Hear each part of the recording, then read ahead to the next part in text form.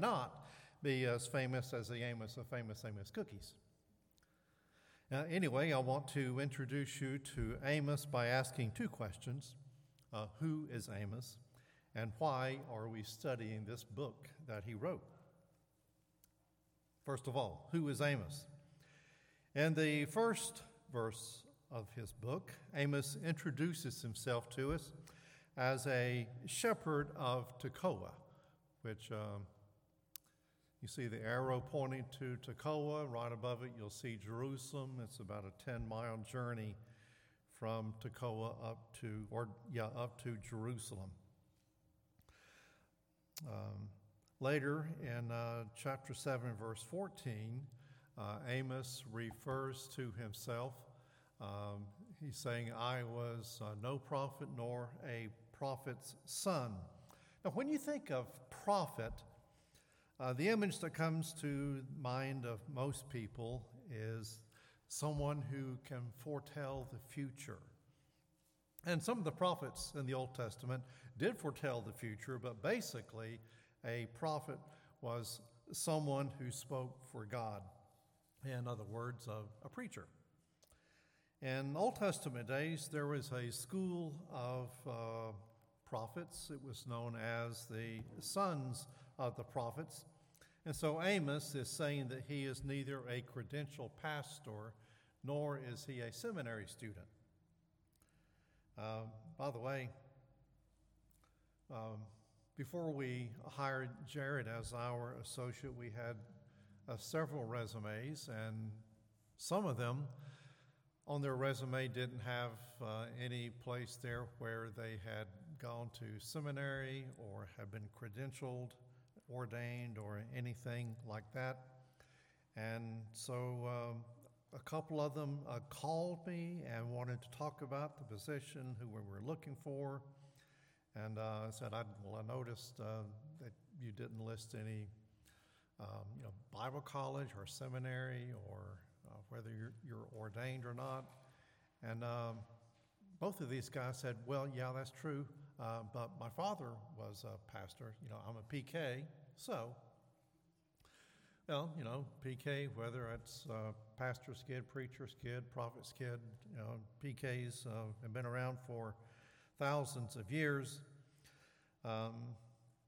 So for a moment, I wondered, maybe I should consider one or two of these guys. After all, Amos was not a seminary-trained pastor either. But when you look through the book of Amos, or when you hear it read, by the way, thank you, Helen, for reading 2 full chapters of Amos, you will notice that Amos is he's skilled in the literary arts. He writes prophecy in poetic form. So when Amos wasn't tending sheep or dressing figs, as we see in chapter 15, or verse 15, it's clear that Amos was well educated. It's also clear that he has a message from God for the people of Israel. As he says, go prophesy to my people Israel. So now we know who Amos is. He is a prophet, a spokesman for God. Now, next question, why are we studying Amos of all the books in the Bible? I need to put these famous Amos cookies away lest they distract me from what I want to say. Excuse me for a second.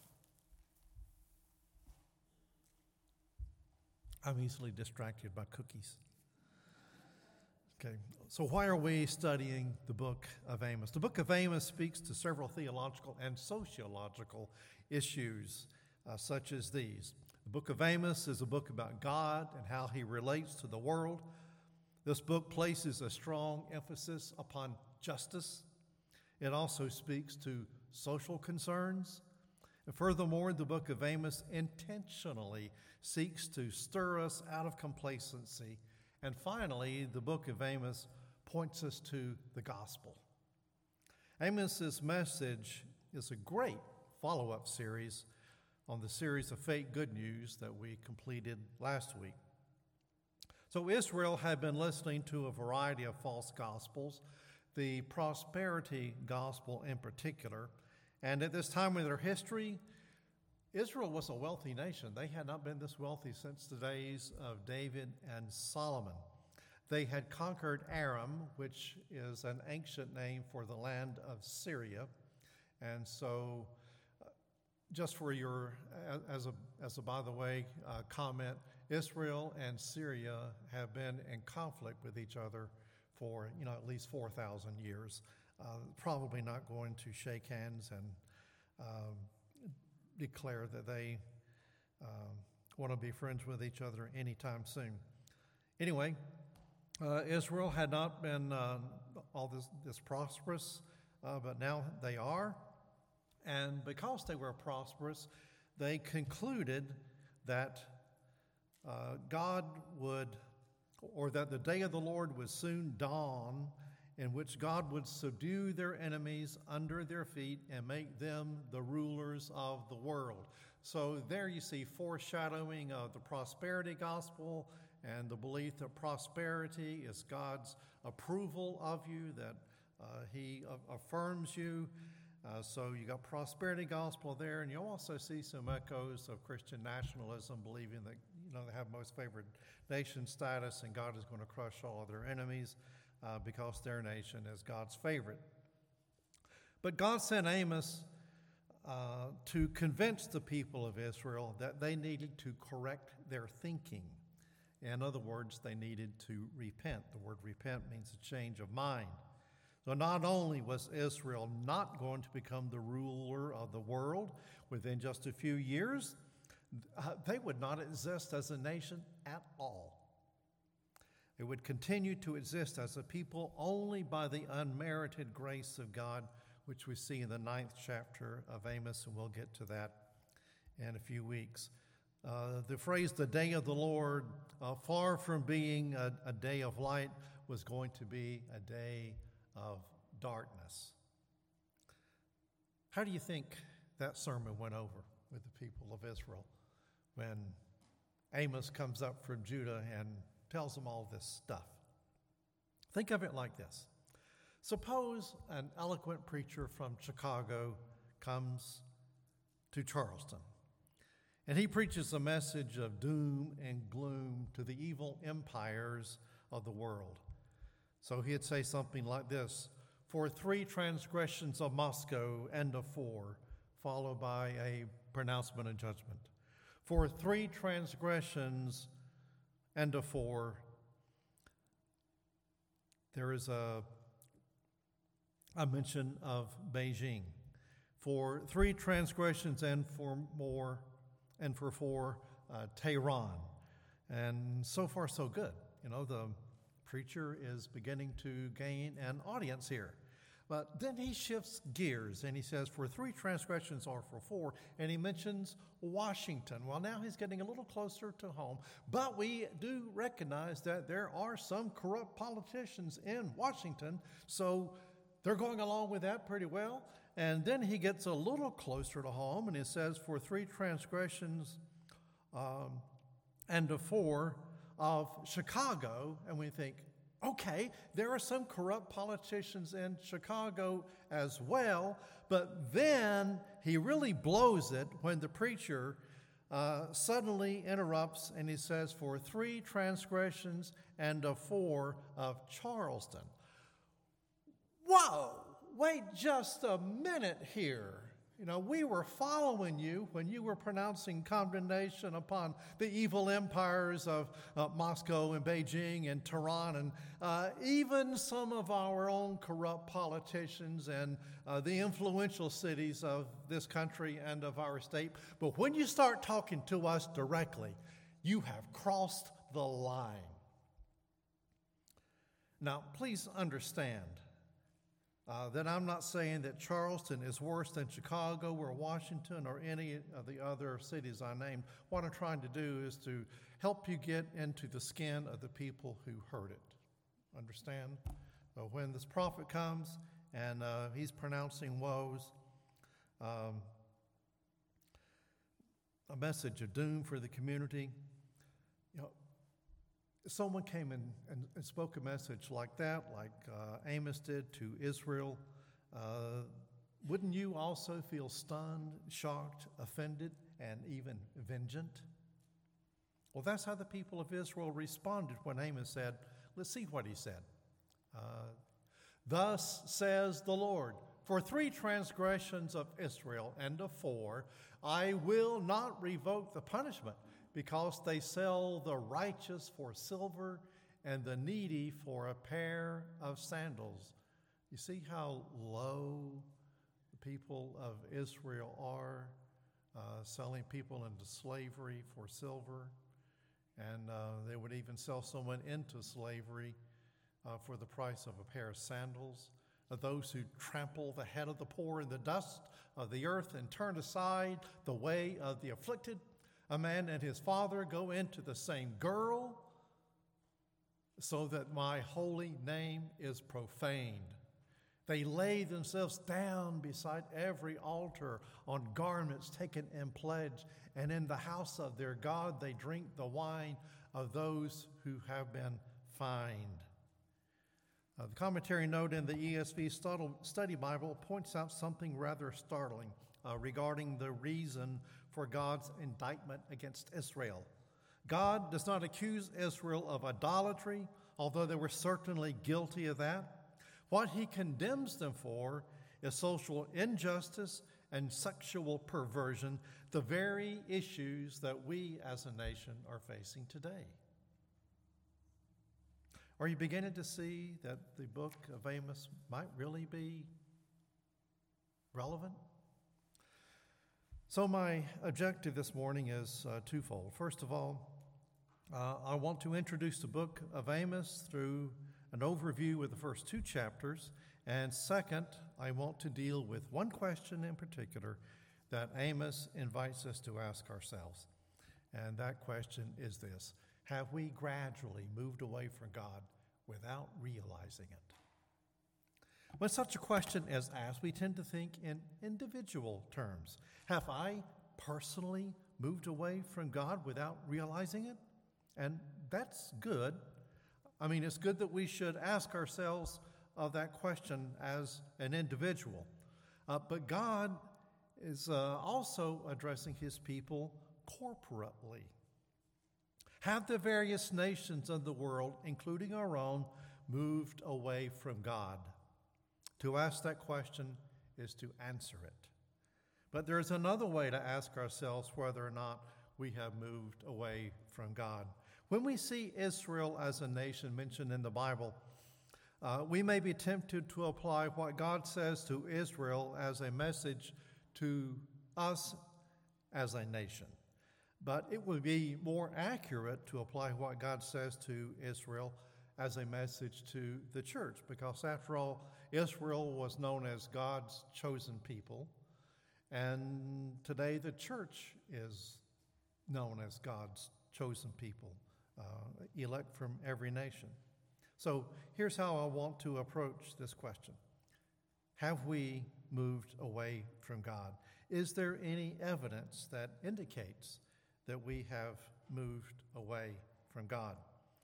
So I want us to look at the evidence which indicts a community of people, large or small, that have moved away from God. So Exhibit A is the absence of the fear of God. One of the evidences that a community has moved away from God is that there is no longer any fear of God. How do you know when the fear of God is absent from a community? One sure way is when a community decides that God does not determine what is moral and what is not. The community does. Which raises the question, who should have the right to decide what is right and what is wrong? Should the basis of morality be determined by political institutions such as Congress or the president or the courts? If something is legal, does that make it morally right? Or is morality determined not by political institutions, but by political correctness? Morality, the basis for determining right from wrong, is a big issue. It's always been a big issue, and not just for individuals. The morality of nations is also an issue, a huge issue. Whether it's wars or economic policies, the actions of nations are judged to be right or wrong, moral or immoral. News stories are always couched in moral terms. Next time you listen to the news on TV, just listen for the morality of the report. There are stories blaming nations for inhumane treatment of minorities or of refugees. There are stories about blockades or embargoes or economic sanctions to put pressure on evil nations. Our own government, through the State Department or the White House, publicly condemns other nations for crossing the moral line. The international press daily judges the actions of nations. Are those actions moral or are they immoral? The press will tell you when it believes some individual or some nation has crossed the moral line. And yet, at the same time, in our own nation, we are pursuing tolerance and acceptance and inclusiveness in such a way that moral judgments of individuals are strictly forbidden. Woe to the person who judges or criticizes or condemns anybody for a lifestyle choice that he or she makes. So internationally, there is the tendency to make high moral judgments, but personally, don't you dare judge me. The prophet Amos takes a radically different approach. On the one hand, Amos judges the morality of nations. He declares that God holds nations accountable for their actions in war and their treatment of people. But Amos does not give the right to pass judgment to the international press or to certain favored nations or to individuals. The judgment of nations belongs to God. Who is this God who judges? If you ask people today what their view of God is, or more specifically, what we most need to hear about God, the answer would be something like this. God is love. And we need to hear about the love of God more than anything. That's understandable. Because if God is not love, then we have no assurance that He will bring about a future that is good and gracious. It's true. God is a God of love. But if God's nature is defined only as love, then we've got a problem. What is that problem? Let me put it to you like this. If the love of God is no more than a warm, fuzzy feeling, how do we know that He can carry out His purposes? How do we know that a God whose only defining attribute is love can execute justice? We need to know that God is more than a big, soft teddy bear. We need to know, as C.S. Lewis asserts in his book, The Lion, Witch, and the Wardrobe, that God is not a tame lion, but a roaring one.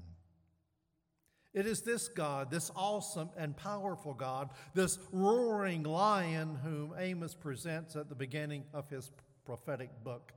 This God is the Lion of Judah, whose roar echoes throughout the whole earth, a God big enough to handle the huge problems of our world, a God big enough to bring history to a conclusion and create a new heaven and a new earth. This is the real God. One thing's for sure, the image of God as a roaring lion does immeasurably more to instill the fear of the Lord in you than the image of a nice, soft teddy bear ever could. So the absence of the fear of the Lord is convincing evidence that a community, large or small, has moved away from God. So let's look at further evidence that a community has wandered from God. Exhibit B, that's treating people as things or as possessions. Nothing moves God to punish so much as unprovoked cruelty to the helpless. for he is not rightly called the father of the fatherless and the defender of the widow's cause. That's how he's described in Psalm 68, verse 5. The Syrians and the Philistines were guilty of treating people like things to use and then to dispense with, things to treat with contempt unless they have some economic benefit. But they were not the only ones doing this. That's precisely what the wealthy in Israel were doing. They too were treating people like things. Had the Syrian commander been interviewed by a modern reporter concerning the brutality of his conquest, he most likely would have said something like this: "Hey, there's a war going on. In a war, you hit the enemy with everything you've got and give it, you give it as many ways as you can. It's a brutal business." But that is exactly the kind of argument that the Israelite merchants would have made to someone complaining about their treatment of the poor. So you might hear one of them say something like this: "Listen, it's business. We aren't running a charity here. Our competitors aren't going to relax their efforts because we need to increase salaries and cut costs for the sake of the poor. And by the way, what's good for General Chariots is good for Israel." Now, that's the way people think, but it's not the way God thinks. You cannot treat people as things. In verse 3, we read these words: "For thus says the Lord, for 3 transgressions of Damascus, and for 4 I will not revoke the punishment, because they have threshed Gilead with threshing sledges of iron." Threshing sledges were the ancient day equivalent of combines. Combine, it's called a combine because it combines reaping, threshing, and winnowing. So it's possible that Syria's conduct of threshing the people of Gilead could be literal. That is, they ran over them with these threshing sleds. Is what they look like. But it could also be, Amos could be speaking metaphorically. See, threshing is what you do in order to extract the grain from the chaff, and you do that in order to, it's for an economic reason. You can't sell chaff, so you have to separate the wheat from the chaff. And it could be that what Amos is referring to is that you are treating people the way you would treat grain, and you put them through this process of threshing in order to make a profit. So it's treating people as things. War or no war, Hazael, king of Syria, had no right to treat people as though they were things. This is an absolute moral principle that Amos campaigns for, that people are not things. Treating people as things for economic gain is not limited to the nations of another era or another part of the world. This is a problem that we have struggled with here in our own country as well, haven't we? Slavery, people being treated as things. In many cases, were treated no better than livestock. Families were often split up when a slave owner would sell one member of a slave family to another slave owner. There's the issue of abortion that's been in the news for nearly 50 years. Abortion was legal. Did that mean it was also moral because it was legal? Unborn babies have been viewed not as humans. They were not given that status, but rather were seen as economic liabilities. And so if you have an economic liability and what you're looking for is an economic asset, some people become disposable. Treating people as things for economic gain is evidence that a community has moved away from God. We've also seen that the absence of the fear of God is evidence that a community has moved away from God. And now we come to our final presentation of evidence that I want to submit to you, Exhibit C, the belief that you are not accountable to God. The book of Amos makes it clear that all nations are accountable to him, to Yahweh, the Lord God, as it is often expressed in Scripture. If you see Lord in Scripture and the words or the letters Lord are all in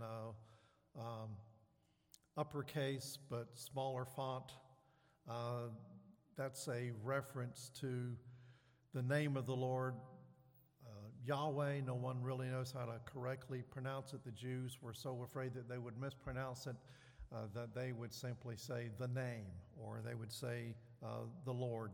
But here in Amos, the name of God is used, which customarily we pronounce Yahweh.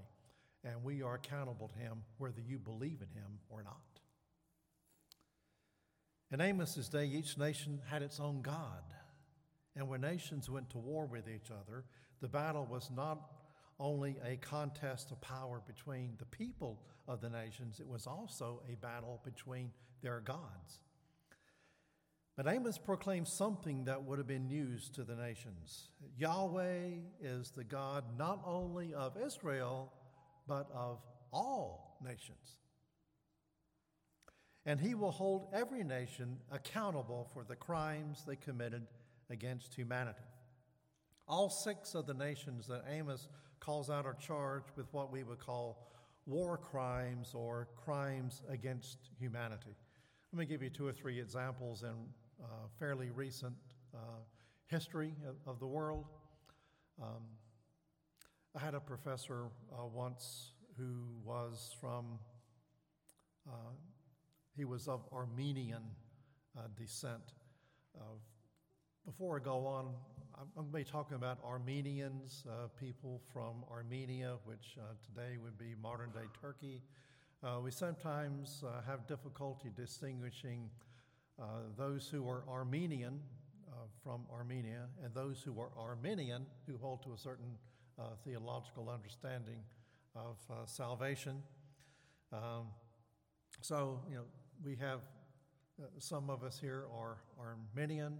I don't think any of us here are Armenian. I'm not going to be talking about Armenians. I'm going to be talking about Armenians. Okay. So, in 1915, the Turks wiped out 1.5 million out of a total of 2 million Armenians. 1/3 of that number were put to death in 1 week. In World War II, over 6 million Jews were systematically put to death. The ethnic cleansing, they call it. And our own nation is not without guilt. The U.S. drove some 60,000 Native Americans off their land through the Trail of Tears and the Indian Removal Act. What a name for a law. And you can add slavery to the list of things our country's done that come under the category of crimes against humanity. After the pronouncement of judgment on each of the nations in chapters 1 and 2 of Amos, we are told that the Lord will not revoke its punishment, meaning that all nations are accountable to the Lord for their crimes against humanity. It's interesting, don't you think, that God pronounces judgment on the nations not for their refusal to believe in him, not for worshiping some other God, but for what they did to other people. There are some things that we know are wrong without having to be told that they are wrong. No one really should have to be told that murder is wrong, or that incest is wrong, or as Amos had mentioned, that a father and his son go into the same girl. No one should have to be told that that is wrong. There are a number of things that are wrong because your conscience tells you that they are. Once there was a Christian businessman who was conducting some business in Thailand, and he noticed on the street that evening that there was a young girl about 12 years old who was prostituting herself.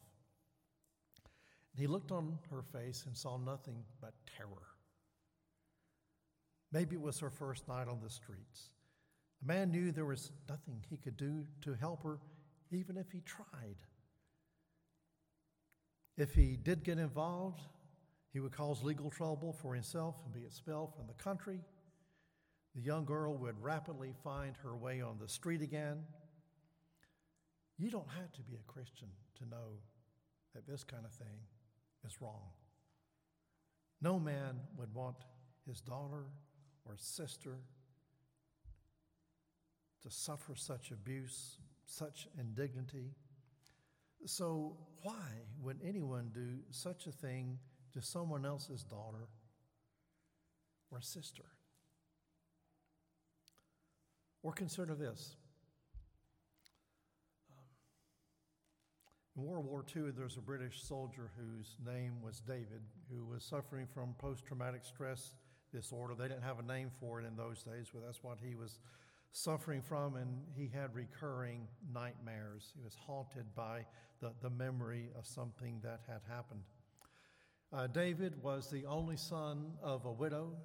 He lived in Yorkshire and attended a church there. He entered the war for the British.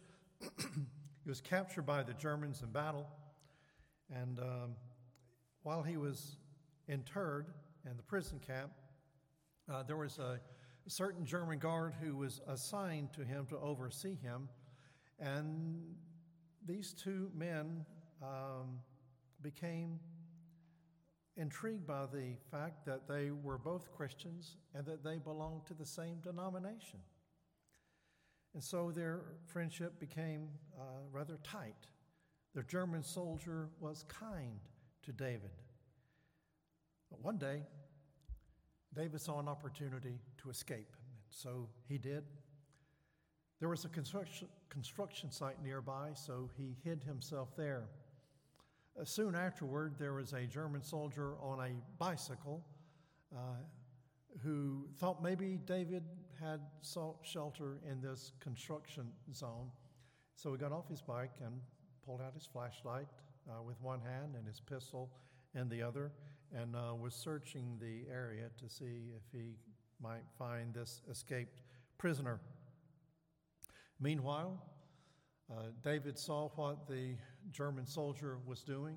There was an iron bar near where he was hiding, and so he took it and came up behind the German soldier and whacked him on the head and continued to whack him until he was dead. And then he turned the soldier over and looked into that man's face and saw that it was his brother in Christ, this man who had befriended him. No wonder he suffered haunting nightmares on a regular basis. He was never able to be free of the image of that man's face. The point is that everyone understands what haunted that man. Everyone gets the brutal and the moral reality. You don't have to be a Christian to understand it or to feel it. Some things are universal. So we know very well what is right and what is wrong. We all do wrong, and this is the story of every human being. What a delightful sermon, isn't it? I mean, aren't you just thinking, this is really inspiring and comforting and engaging and all of that. Admittedly, this has not been an easy sermon to hear, nor has it been an easy sermon to deliver. You know, if God is such a good God, how can there be such inequalities and sufferings in his world?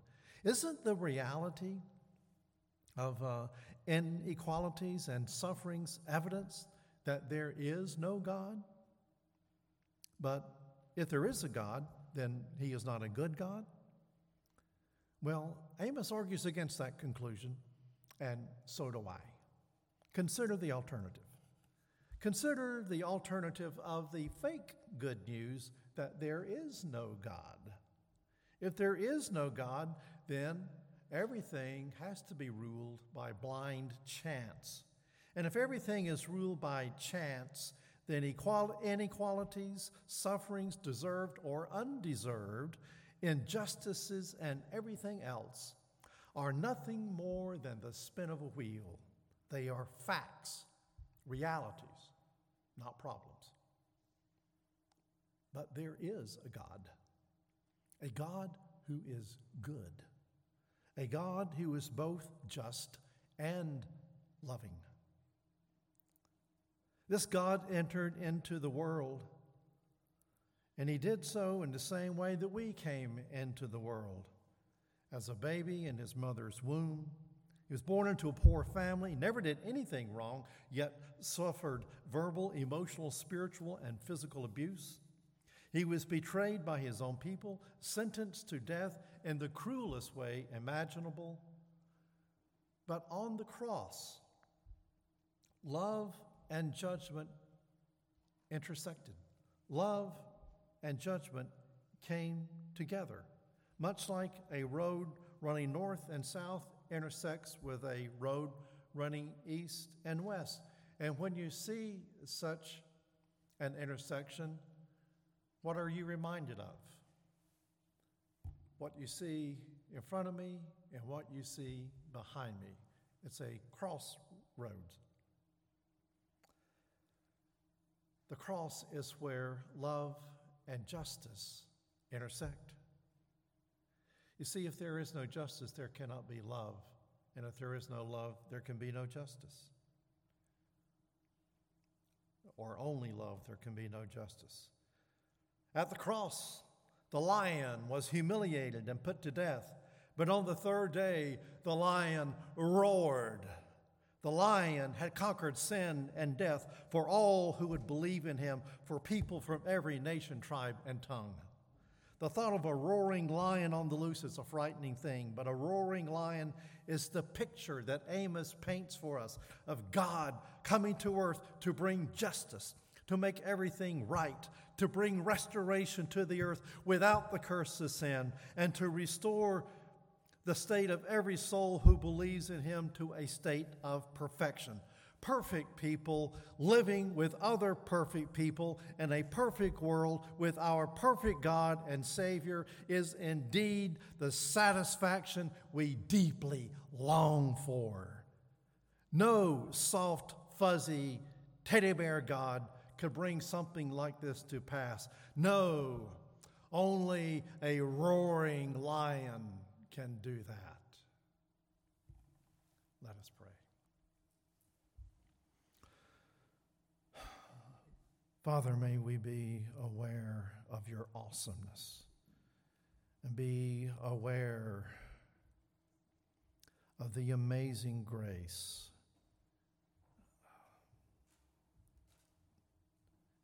alongside your perfect and righteous justice, and the awareness that you couldn't just wave your hand and our sins be gone, for that would not satisfy justice. We could not pay the price of our sins, but you could and did, in the person of Christ, this one who absorbs all of our sins and who will one day make everything right, satisfying justice and at the same time demonstrating unfathomable love. May we be in awe of you. Through Christ we pray. Amen.